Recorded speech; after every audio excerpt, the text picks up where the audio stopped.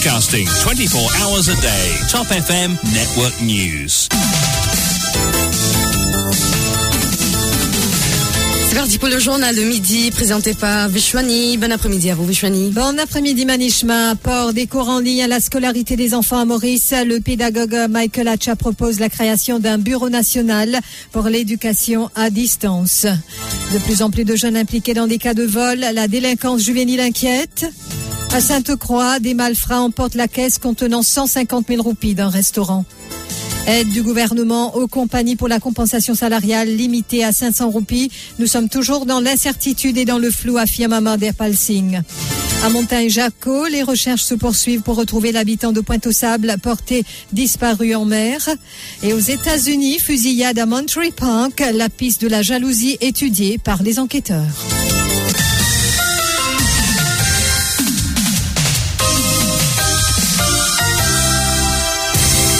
Michael Hatcha est l'invité de l'émission Correct pas correct ce matin. Le docteur Hatcha soutient que l'apprentissage en ligne devrait devenir partie intégrante du système éducatif mauricien.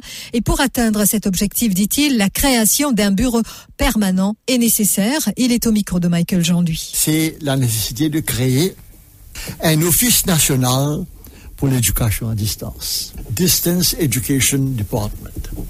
Alors, l'IFU prend ban online courses, ban TV courses using them. Il faut prendre ban cours qui offert par module, qui est un étudiant capable à n'importe quel moment service au portable, il appelle ça cours là. Il y a beaucoup de training courses sur le portable.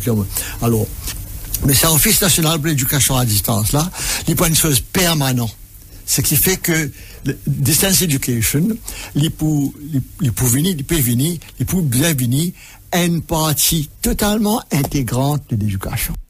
Eamon Sukarimbokus, secrétaire de l'OPSI, autre invité de l'émission, accueille favorablement cette suggestion.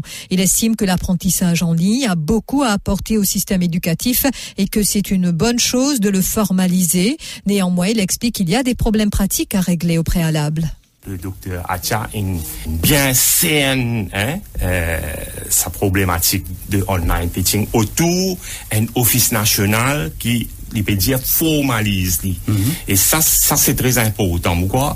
Si nous continuons à causer et nous pas pour un contrôle ou bien une planification, les cours en ligne, nous pour continuer à causer pendant 10, 20, 30 années et non, il n'y a pas pour arriver. Donc, ça c'est une proposition fort intéressante et qui vise à faire me penser pour capable et les enfants en ligne. Et ça pointe l'étape importante dans formalise online teaching. Maintenant, il n'y a pas de problème pratique qui pour bien régler. Fallait pas que le système, il a un système discriminatoire online. Et parmi les problèmes pratiques, explique Mansukarimbokus, il y a l'accès à Internet et la question de logistique.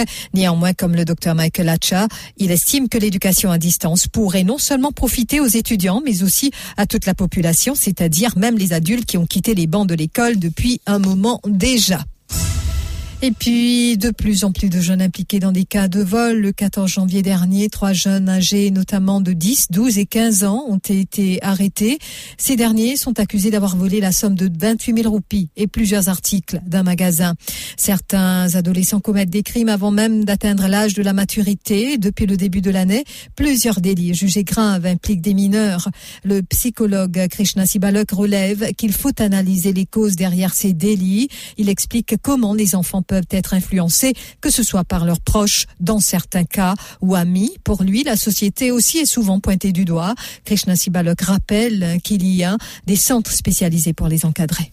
Ce qui est important, c'est déjà d'analyser le pourquoi de ces là, à qui l'influence qui est déjà exposée dans la maison, dans l'environnement, de la part de ce camarade, de ce peers et tout. Bien sûr, et souvent que le souci que ça m'a là, c'est le problème d'être passé par la société. Moi, en tant que psychologue, moi, j'ai trouvé envers un jeune qui est en conflit avec la loi. faut encadrer déjà au niveau du ministère, il y a une cellule qui encadrait les jeunes qui est vraiment en bas d'âge. Je pense que c'est en fonction de Criminal Responsibility Age. Si l'enfant est passé de 12 ou 14 ans, en termes de s'il dépasse ça l'âge-là, il y a au niveau dépendance de délit aussi, il fait de la base, précisément c'était un encadrement au niveau des psychologues ou même avec des social workers.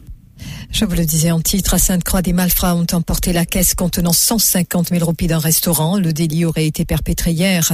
Les cambrioleurs sont entrés par effraction dans le restaurant, forçant l'imposte à l'arrière du restaurant. Et le restaurant est équipé de caméras de surveillance. Une enquête a été initiée. Et puis, aide du gouvernement aux compagnies pour la compensation salariale. Le ministre des Finances, Pagliacci, avait annoncé ce soutien financier pour le paiement de la compensation salariale à hauteur de 1 000 roupies. Beaucoup d'entreprises comptent sur cette aide, explique Amandia Palsing, le président de la Fédération des petites et moyennes entreprises. Or, vendredi dernier, lors du Conseil des ministres, la décision a été prise que l'aide variera entre 250 et 500 roupies par employé.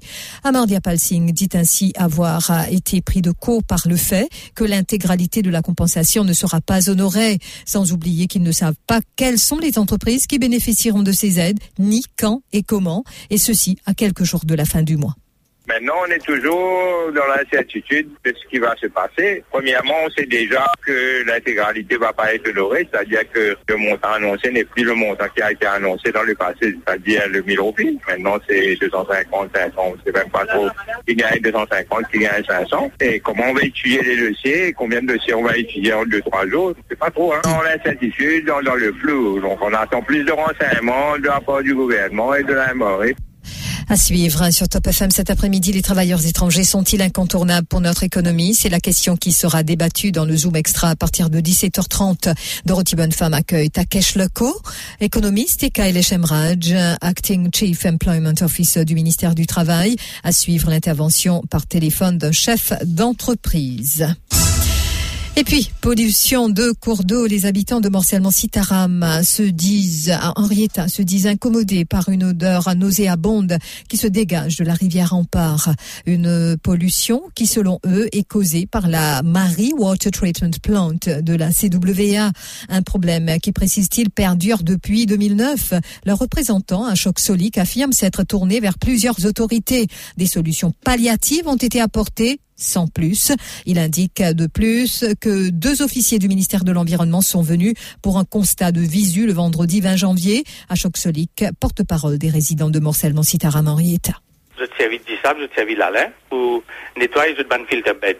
Les là qui remplit de l'eau propre qui sont capté depuis Morovaquois et Morlong pour je te faire ça traitement. Ça dit le sale là, je te l'aglis discrètement dans la rivière, minimum une temps. Tout ça le dit là, il y a de l'eau pourrie. Mais comment se fait-il une autorité peut polluer la rivière et nous ne pouvons bien respirer ça? En 2009, comme ça, moi, j'approche l'honorable Stéphane Yankiel. Là, l'île prend ça en main avec les députés PM à l'époque. Et nous, si nous fait une complainte, nous avons envoyé ministère de l'Environnement.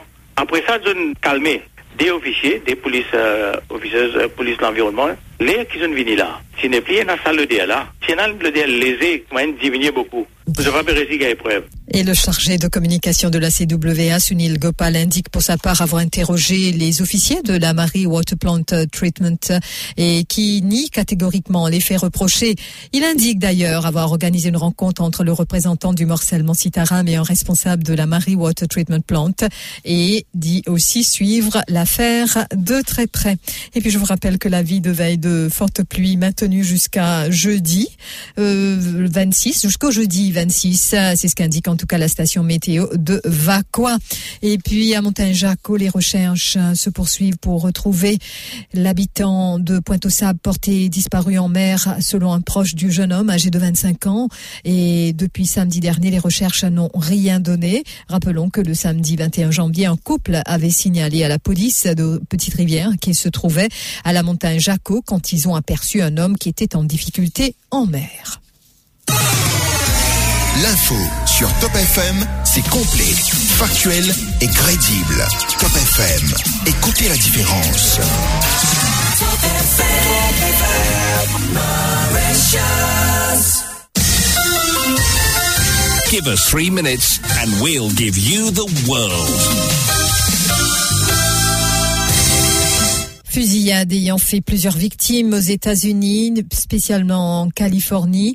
Une affaire de jalousie. Les enquêteurs qui tentent de percer le mystère entourant ce meurtre de 11 personnes par un septuagénaire d'origine asiatique le 21 janvier. Et les enquêteurs qui examinaient en début de semaine les pistes de la jalousie ou d'une dispute. Le suspect, Hugh Cantran, 72 ans, est entré samedi soir dans un lieu qu'il fréquentait assidûment, le Star Ballroom Dance Studio de Monterey Park. Il est arrivé armé d'un pistolet semi-automatique avec lequel il a tué 11 hommes et femmes, tous plus que 50 ans. Après le carnage, qui a aussi fait 9 blessés, le tireur a tenté de poursuivre sa meurtrière soirée dans un autre dancing, non loin de là, mais il a été désarmé avant de prendre la fuite et de se suicider dans son van, cerné par la police. Et je vous rappelle par ailleurs que le shérif du comté de Los Angeles a indiqué que Hugh Cantran avait tiré 42 fois, mais de nombreuses zones d'ombre demeuraient à propos de ce suspect, arrêté en 1994 déjà pour port illégal d'armes à feu.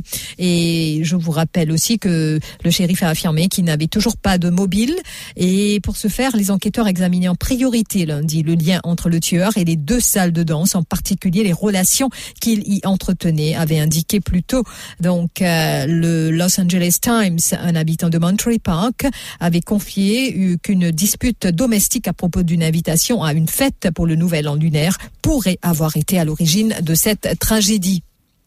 Au Liban, après une suspension de 13 mois due à des interférences politiques, le juge Tarek Bitta, chargé de l'enquête sur l'explosion du port de Beyrouth en août 2020, a relancé lundi les investigations. L'explosion de 2700 tonnes de nitrate d'ammonium entreposée sans mesure de précaution dans le port avait fait 220 morts, 6500 blessés et détruit une partie de la capitale libanaise. Et puis, près d'un an après le début de la guerre en Ukraine, l'Afrique du Sud n'a pas dévié de sa position initiale. Le ministre russe des Affaires étrangères, Sergei Lavrov, a visité le pays lundi, un pays allié depuis 30 ans et qui s'est abstenu de condamner l'invasion russe de l'Ukraine. La visite express signe le retour de Sergei Lavrov sur le continent africain après une tournée en juillet 2021. Isolée dans le monde, la Russie poursuit donc son opération séduction en Afrique et elle peut compter sur l'Afrique du Sud qui cherche pourtant à renforcer leurs relations bilatérales. Cela aux grandes dames de la diaspora ukrainienne, ce qui nous amène au rappel des titres.